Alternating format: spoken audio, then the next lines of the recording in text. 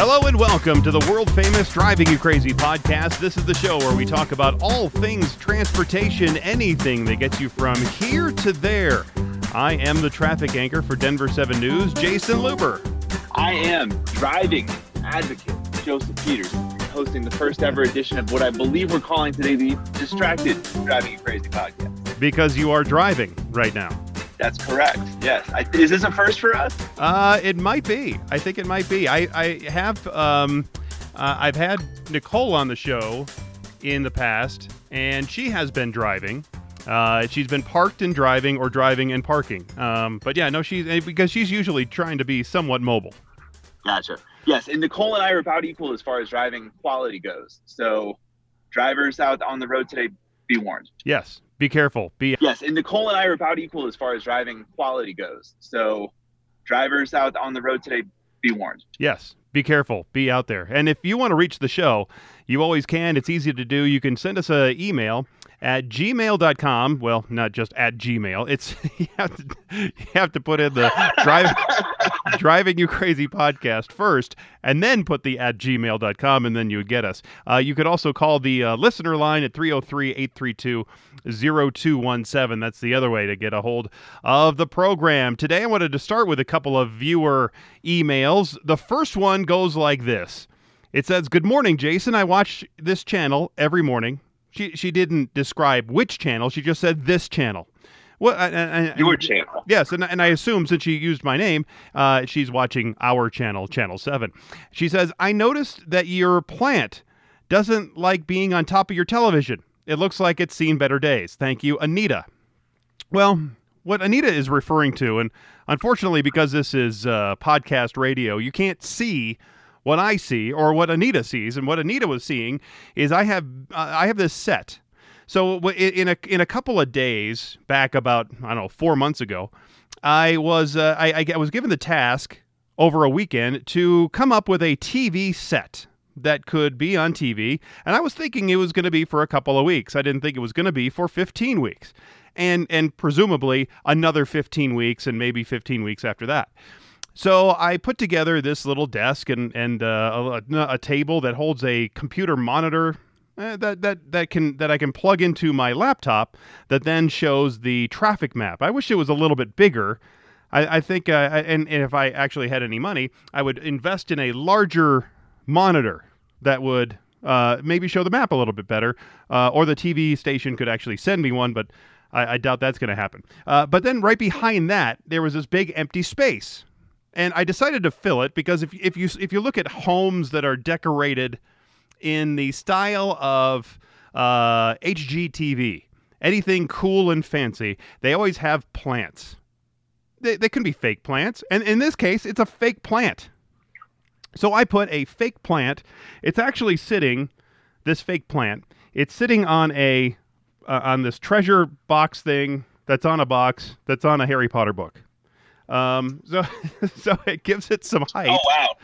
So it gives it some height so you can see it over the monitor just because of the depth of the TV and looking at the, you can see, so you can see the plant that's over the TV, and it just fills that space. I don't have really anything else that's good enough to fill that space. And so what I did for Anita, because I'm just looking at this thing and it's a fine looking plant. It has some greenery. It looks like a green fern with some, brownish little sticks that are coming out of it. Yeah, so it's a real plant, right? No, it's a fake plant. It's a fake plant. It is as fake plants get, because I would kill it otherwise. I actually have some live plants upstairs, but they only need to be watered like once every 2 weeks, and they like it when you don't water them. They actually grow better when you don't water them, so they're perfect for me. So I can forget all about them and then water them when I remember every 2 weeks, and boom, it's great. So I told Anita that I have this fake plant. Jason, you and I are birds of a feather, man. Yeah, exactly. So I told Anita I have this fake plant, and that what I can do for her is that the best I can do, really, is just maybe turn it a quarter turn. And so that's exactly what I did. I turned the plant a quarter turn to show a different side, maybe a better side of the plant. And then I told that to Anita. And then she wrote me back the next day saying she liked the plant better now that I turned it a quarter turn. So there you go, a satisfied customer. All it takes sometimes is a small change in perspective, and it's a whole new ballgame. Yes. And it was a small change in perspective. Just that quarter turn was a big deal for Anita, and I'm glad that I could help her out in that easy way. We also got a Sylvia in Amarillo, an email, who writes, "What's driving you crazy? Stupid four-wheelers who think it's funny to cut in front of big rigs going downhill. Just because we have 18 tires doesn't mean we have 18 brakes." Oh, that's true. Now, when Sylvia wrote the word brakes, she spelled it like this, B-R-E-A-K, like talking about taking a break, like, or the break room, not brakes as in on your car, B-R-A-K-E. There's a difference there. You know, the device that stops your vehicle is spelled B-R-A-K-E, and taking a break is B-R-E-A-K, and that's how she spelled it. You'd be shocked how many people don't know that, though. Actually, you probably wouldn't be shocked because you read these emails all day. Yes. And I thought every job should have actually 18 breaks, where, I mean, you're taking time off 18 times during your work day. It might be as tough as having 18 brakes on a truck. I wonder if 18 brakes on a truck would help you stop better. Anyway. I think 18 brakes on a truck would work much better than 18 brakes in a work day. I mean, you and I have been working from home for long enough where, like, I'm taking 18 breaks every day right now. It's not going so well. You know, it's a lot like when I would see the people that smoke in the building. Well, I mean, they would smoke. They would smoke outside the building. There's smokers who would go then take 18 breaks to go take 18 smoke breaks, and they would get. And I'm not kidding. They would take at least 10 minutes between the stop of work and then the starting of another work. So at least 10 minutes. And so if you're talking 180 minutes, that's like 3 hours. Yes. Do you know how you can tell if a smoker hates their job? If they measure the amount of cigarettes they smoke in a day by cigarettes or packs of cigarettes. Ah, yes, I see. I don't know. I haven't ever been a smoker. So I was briefly, and I knew people where it was like, how much do you smoke in a day? And they'd say 3 packs. And I'd say, Jesus. That seems like a lot. To me, that seems like a lot. But you would also take at least 18 breaks to do that. Yes, sir. Yeah, so this is your public service announcement for Sylvia in Amarillo, who is, well, freaked out by the four-wheelers, i.e. everybody else in cars, cutting in front of the big rigs. So give the truckers a break, B-R-E-A-K, 18 of them. And don't cut in front of them because they don't have 18 brakes, B-R-A-K-E-S. So there you go. Anyway, this is all right. So here's an interesting story that crossed the newsroom the other day. The Colorado State Patrol is looking for someone who may have taken parts of a dead bear after a crash. So this is what the State Patrol wrote on Twitter. Tonight around 9:30 p.m., there was a crash involving a bear on Highway 285 near Windy Point. We were called a couple hours later and responded to the scene with Parks and Wildlife Rangers. Upon arrival, the parts of the bear were removed. If anyone saw something in the area, possibly a small gold pickup, please report it to us. Well, I thought that was interesting. Just saying that parts of the bear were missing. Like, what parts were being harvested? It's it's an interesting concept. Have they shed any light on it? Were we able to find out specifically? So I looked at the law. There is actually a specific roadkill law in Colorado, and I would imagine it's similar in other states. It's actually legal to harvest edible portions of roadkill, but the person needs to get a permit from the Colorado Parks and Wildlife within 48 hours of the roadkill being killed. There are more, and there are more strict rules for harvesting inedible parts of roadkill. Let's say like the hide, where you can't really eat the fur, right? You can't eat the antlers, but people would want the antlers on a elk or a moose. Those are always widely collected. But the regional wildlife manager... Well, and with a bear specifically. Well, yeah, with a bear specifically, you have the hide you can't eat. You can't eat the paws. Well, and you would think if you're a collector, right, or if somebody's being nefarious, and now obviously we're going to get very grim about this, but the head, the paws, the fur, those are all the things that you would take that would have some sort of resale value or some sort of nostalgia. None of those are edible, and certainly none of those they would give out a permit for. And they have value.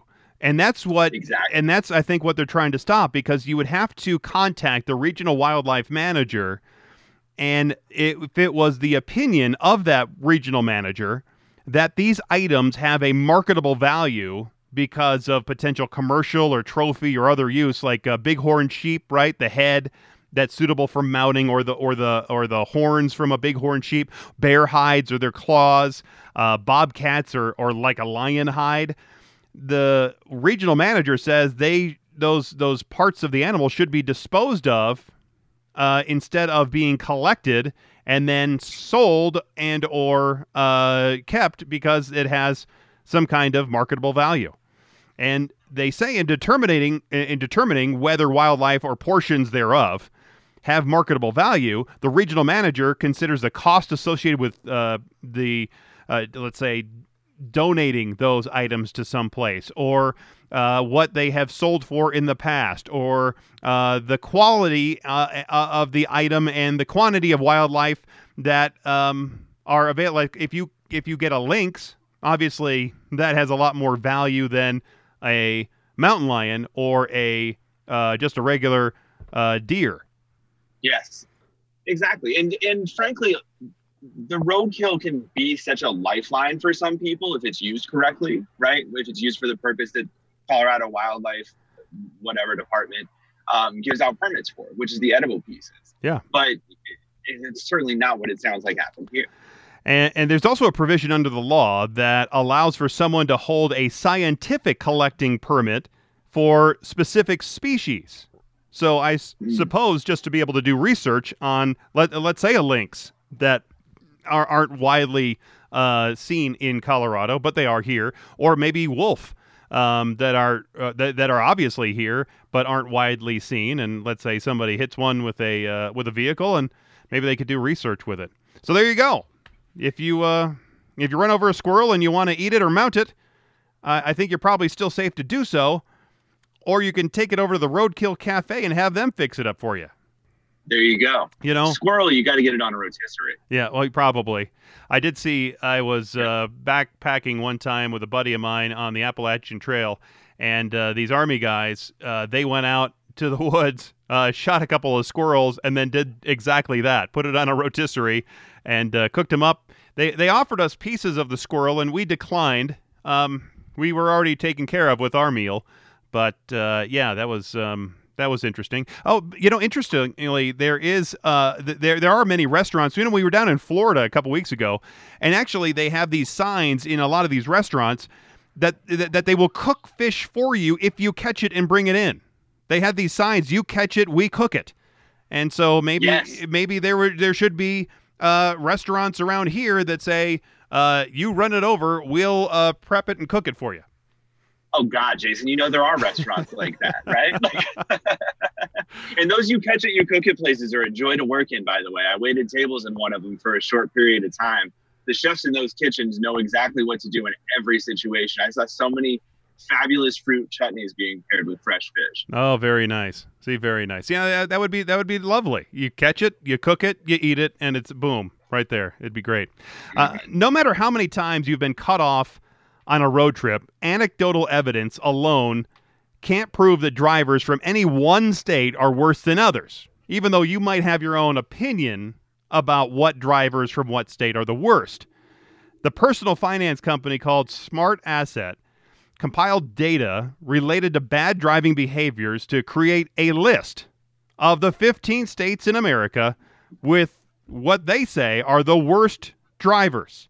Now, they say their ranking is based on 4 metrics: the number of fatalities per 100 million miles driven in each state, DUI arrests per 1,000 drivers, the percentage of uninsured drivers, and how often residents Google the terms speeding ticket or traffic ticket, presumably because people are trying to get out of a speeding ticket or traffic ticket.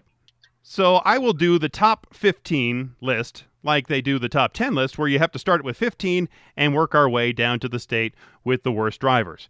Coming up at number 15 is our state, Colorado, number 15. Then, yeah. Did they say why us? No, they didn't. I'd say I just have the list. I have the list, and then I have why the top one is the worst. So Okay. Colorado's at 15. Number 14 comes in as Arkansas. And I would imagine a lot of these have to do with, as they said, DUI arrests. Oregon at number 13. Alabama at 12. Louisiana at 11. Alaska at number 10, which was a little surprising, but I think they have a high rate of DUI drivers in Alaska. New Mexico, I know they have a high rate of uninsured motorists there. There was a tie at number 7 between Texas and South Carolina, but I'll say Texas is worse than South Carolina, so we'll put South Carolina at 8 and then Texas at 7. How about that? Arizona comes in at number 6. California has the 5th worst drivers in the country, and rounding out the top 5 is Florida. I could imagine a lot of DUI arrests in Florida. We always hear about Florida stories. In fact, we had a couple last week. Tennessee at number 3. Nevada, plenty of DUI arrests, I'm sure, there at number 2. And the number 1 state with the worst drivers, according to the finance company Smart Asset, is Mississippi. Congratulations, Wow. Mississippi. Mississippi dead last in another category. Yep. I mean, the hits just keep on coming for that state. Nevada also, my God, I have never been happier to hear a state coming in at number 2, because Nevada has been the worst state I've ever driven in personally. Yeah. And this tracks exactly with that. I have driven in Nevada, and it is, well, at least the parts that you can find other people in. There's a lot of places in Nevada you won't find anybody anywhere. There's a lot of open spaces in Nevada. And those are the best parts. They're beautiful. They're very lonely if you stay there for too long, but they don't at all represent the hustle and bustle that people usually associate with Nevada. Now, Mississippi ranks worst because they had the second highest number of fatalities and the second lowest percentage of insured drivers. And it's the 3rd year in a row Mississippi has that last slot. And if you decide where you're going on a road trip, it is road trip season. So if you're going in on a road trip, I would say be extra careful in those states, especially in Mississippi, Nevada, Tennessee, Florida, and California. There were supposed to be a lot of people coming to Colorado. Interesting. Florida's a heartbreaker, man. But you figure all those cataracts on the road, they're not bound to be bad drivers. Oh, yeah. Not only that, but also there's plenty of drinking going on in Florida. And I can I saw a lot of that when I was down there a couple weeks ago. All right. So we all know we were just talking about DUIs. We know the dangers of drinking alcohol and driving. And we all think that doing drugs while driving is also a pretty bad idea. Well, the Colorado Department of Transportation, they wanted to find out for sure how bad it is to drive under the influence of marijuana. So they did this big study, and they just released some of the key findings from their 2-year study aimed at reducing cannabis-involved traffic crashes and fatalities. See, Colorado was one of the first, I think it was one of, if not the first, right? To have recreational marijuana. And so we've had problems with people thinking that driving high is okay, and they're really not as bad as driving drunk. We hear that all the time. Mm-hmm. In 2018, so about 2 years ago, 13.5% of drivers involved in fatal crashes tested positive for cannabis. To confront this challenge, the Department of Transportation here in Colorado launched the Cannabis Conversation, this 2-year statewide initiative to engage in meaningful discussions about marijuana-impaired driving and learn more about the public's attitude, beliefs, and behaviors on this topic. And the purpose of this campaign, which just wrapped up in late 2019, was to ultimately help develop these strategies, messages, and solutions that they think would better resonate with consumers of cannabis and hopefully influence their decision-making when it comes to driving under the influence of marijuana. Because, like we said, people think that they're not as bad when they're driving high as they would be if they're driving drunk. Absolutely. Well, and the other thing, Jason, and I mean, you and I both know this, it's so much more serious with marijuana than it is with alcohol.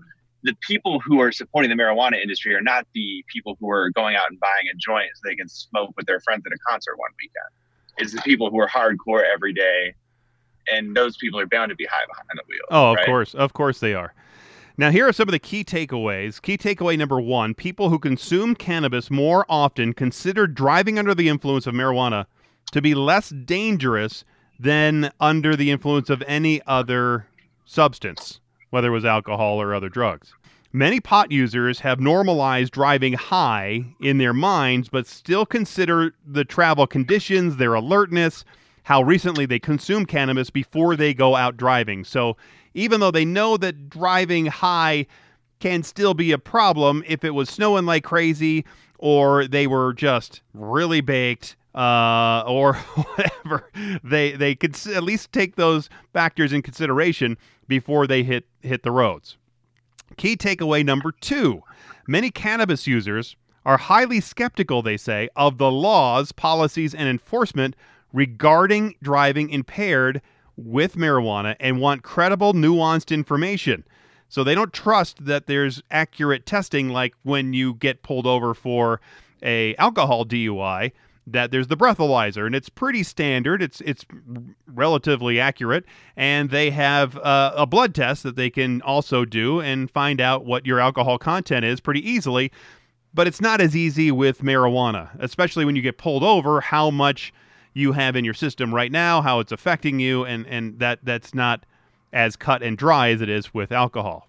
So people expressed a desire for more research on these detection methods and guidelines for self-assessment of impairment, the dosage based on legal limits, how long to wait before you should drive after you've taken in some, whether you've eaten or smoked the marijuana. So that was key takeaway number 2. Now, key takeaway number 3, they say the key to reaching some skeptics is to lead with feelings and follow with facts. Users like safety campaign materials like PSAs that have honest tone, straightforward approach, and feel more like they are being talked to by a friend and not a parent. So not the Nancy Reagan, don't do drugs, and this is your brain on drugs, this is your this is your egg in the pan, is this you? That's so funny. Have you seen the new ads that Colorado is running? No. Oh, they represent that theme to a T. You should check it out. I'm sure it's great. An important takeaway was challenging cannabis consumers to rethink the choices to drive under the influence of not just under cannabis, but under anything, and how it unnecessarily puts others at risk. And those skeptical about the risks associated with cannabis-impaired driving responded to this campaign, and that they invoked feelings counter to their deeply held beliefs that driving after consuming marijuana is really a personal decision and nobody else should tell them what to do but themselves. That sounds very American to me. Oh my God, I could not agree more. That is the most American sentiment. That's so Colorado too, right? Oh, sure. It's Colorado. It's USA. I mean, definitely. But and, when Colorado first legalized pot, all the border states were concerned that pot would end up in their state. So Nebraska and Wyoming and Oklahoma and New Mexico, and especially Utah, they were really concerned about how Colorado was going to start spreading all the marijuana through their states using the interstate system to deliver drugs to different parts of the country or their states. And I would hear rumors and actual stories that police in the border states like Wyoming and New Mexico or Nebraska were looking for cars with Colorado license plates specifically to then, and finding any reason they could to pull them over just so they could look for pot. Just so they could find a reason, whether it was driving 1 mile an hour over the speed limit, going across the center line by just a hair, any minuscule reason to pull over a car with Colorado license plates because they thought that everybody from the state was delivering and or moving pot. Other people who were also bugged by this decided to look at it more closely. And they found there was enough evidence here of what police were doing to people from Colorado to file a lawsuit against the Kansas Highway Patrol. And according to a federal court ruling, the Kansas Highway Patrol does have a practice of unlawfully targeting motorists based on their out-of-state license plates, including Colorado, looking for marijuana. And among the allegations are statistics showing that drivers with out-of-state plates made up, get this, 93% of all of Kansas Highway Patrol troopers' traffic stops back in 2017. 93%. That is hysterical And also, if you were in Kansas, wouldn't you do the same thing? Well, of course, or Nebraska or New Mexico, because those are, if you're delivering, especially if you're transporting drugs, not just, let's say, a couple of joints, if you're transporting anything over, I would say, a couple of ounces, I would imagine that they would try to put on a trafficking or distribution penalty there on you. And obviously, those fines and jail time terms, and the troopers would go, "Hey, look, we're stopping drugs from getting around the country."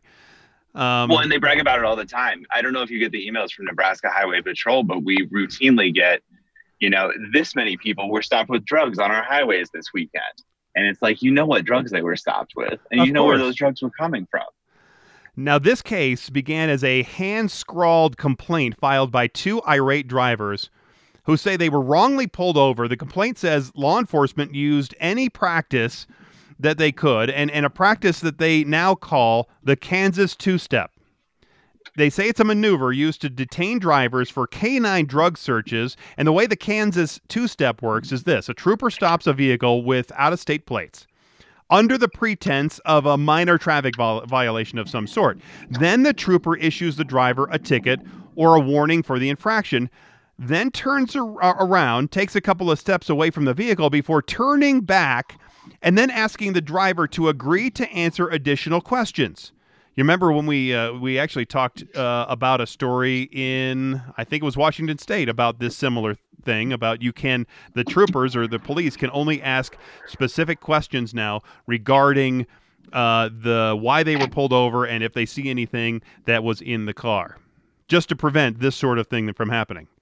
So people go fishing, right? It's a fishing expedition, and that's what the trooper does. He goes back, and he goes back to the driver and asks if the driver would answer a couple extra questions. And when the driver denies transporting anything illegal, like drugs, because the trooper's saying, "Are you transporting drugs, or do you have drugs in the car?" And they said, "No, we don't have anything, sir." The trooper then requests consent to search the car. If the driver declines that consent, which they should, to search, the trooper then detains the driver for a canine drug search. And all they have is a suspicion that something could be in the car because of the license plate from a specific state. Incredible. Isn't it? The federal lawsuit was filed by a black man who lives in Wichita, where he works as an engineer in aviation. So he's not just some slack-jaw out of work guy. I mean, he's an engineer in aviation. He's a big deal guy. He lives in Wichita, and he travels on I-70 twice a month to visit his 4-year-old daughter, who lives in Littleton, Colorado, which is just outside of Denver. So he lives in Wichita, where he works as an engineer in aviation, drives out here to just outside of Denver so he can visit his daughter. And on a return trip visiting his daughter, this was in February of last year, Josh was driving a rental car that had Missouri license plates, and he was stopped for driving 6 miles an hour over the posted speed limit. I mean, seriously, 6 miles an hour over the limit. He was detained for 36 minutes before a drug dog arrived. No drugs were found. Other named, and obviously this could be another case of driving while black, which we've heard so much about in the last several weeks, months, years really, about how dangerous it is and how scared some people of color are because they are fearful of getting pulled over because of situations like this. Absolutely. And it's sad, really, when you think about it, how many mothers have to send their kids out for errands, you know what I mean? Or even just to school in the morning and have to remind them of how to conduct themselves if they happen to be pulled over. Right. It shouldn't have to be that way. We all know that. There were a couple other plaintiffs on this lawsuit, two Native American brothers who live in Oklahoma City. One is employed as an Uber driver and travels I-70 through Kansas several times a year to visit family and friends here in Colorado. Well, the brothers were subject to a drug dog search during a traffic stop for what they were speeding.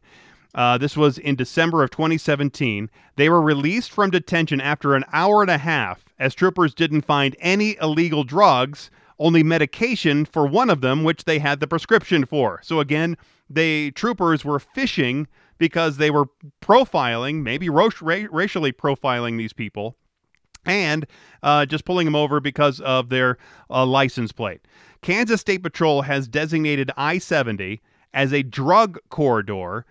An average of more than 10,000 drivers and their passengers drive through Kansas on I-70 each day, according to this complaint, and the state estimates that about 7,800 of them each day are traveling to or coming from Colorado. Fine. The Kansas Highway Patrol says it can't comment on this kind of litigation. But it's just plain wrong.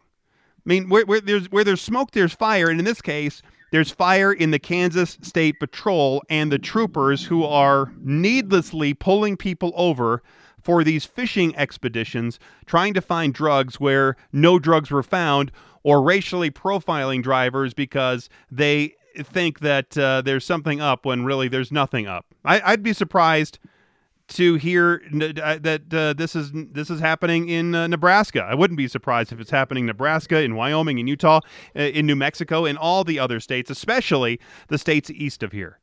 Well, and when you hear something that runs that deep, right, where it seems like the culture of targeting is that pervasive, that sort of institutional rot you can't get rid of in a year. And you certainly can't get rid of it without serious change at the top. I mean, it's a hatchet job. And so that's going to come from a lawsuit. I really can't see the Kansas governor or anybody in that sort of capacity having the gall or the guts or the wherewithal to say, everybody's out and we got to build this thing from the ground up. I do support what most troopers do. They a lot of troopers, they help out. They're, you always say there's a few bad apples are spoiling the bunch, and there are unfortunately a lot of bad apples in a lot of different departments throughout the entire country, and we're hearing a lot about it now. I also bad apples and also poorly trained apples. Yes, right. I mean, that's right. What it comes down to is apples who could have been good, but they've been spoiled by being around other bad apples so much. Yes, no, that there is I think there's a culture of that. I know I've been at certain workplaces where everybody will act a certain way because one person's acting one way, and then it starts like a disease where everybody else starts doing it. I never did, because I don't really fit in that way. I'm not much of a follower, and so but I would see those that kind of. Rock on, Jason. I would see that behavior, and I'm sure it would be the same thing in any kind of industry. And we don't have time for it here. We'll bring this up next week. But I want to get your take next week on a possible scenario, because we were talking about reforms with police departments, and there's that big call for defunding police departments around the country. So let's just imagine in 2 or 3 years from now, police departments are looking different than they do now. So police departments have been, quote unquote, defunded, where there are fewer officers and maybe more resource officers or other specialty personnel as part of a police department that go do different things. I wonder how that would affect policing in this way, whether it's speed patrol, checking for people speeding, or reckless driving and other driving infractions that we see all the time, and how the possibility of defunding a police department would have on overall driving safety in a city or a state. I think that's an interesting conversation to have. Absolutely. So I will save all my smart ass remarks for next week. Perfect. I'll come up with some ideas, because I was just thinking about that this week, and so I'll put some thoughts together, and we'll talk about it then. But otherwise, that's about it for this episode of the program. Again, if you want to get a hold of us, you can always get a hold of us on the email and on the Twitter. The blog, the links are always there on the description of the podcast. If you can rinse and repeat, or whatever you do, and give us some reviews, that would also help us out a whole ton. We would appreciate it, and spread the word that you love the program and that you want to hear more of it, and maybe more interviews, that sort of thing. And I was talking about, I was just going through my email, and there's a ton of interview ideas also I have, so maybe we'll work on that for next week as well. I mean, this is the most fun podcast in America, folks. If you're not on board already, get on board and get your friends with you. And leave us that 5-star review. Oh, we need it. We need lots of 5-star reviews. At this point, I'll take a 1-star review. I'll take any kind of whatever. Give me the worst review you can. If you're gonna leave a 1-star review, just take yourself back home. Oh man, are they coming to get you? I hear sirens. Ambulance, thankfully. I just had a heart attack. Oh, good. Perfect. All right. Excellent. All right. Well, you get that taken care of, and we'll see you again next week. So thanks for listening, and until next time, I'm Jason Luber, the traffic guy. I'm Dangerous Joseph Peters. Perfect. Be safe, and as always, happy motoring.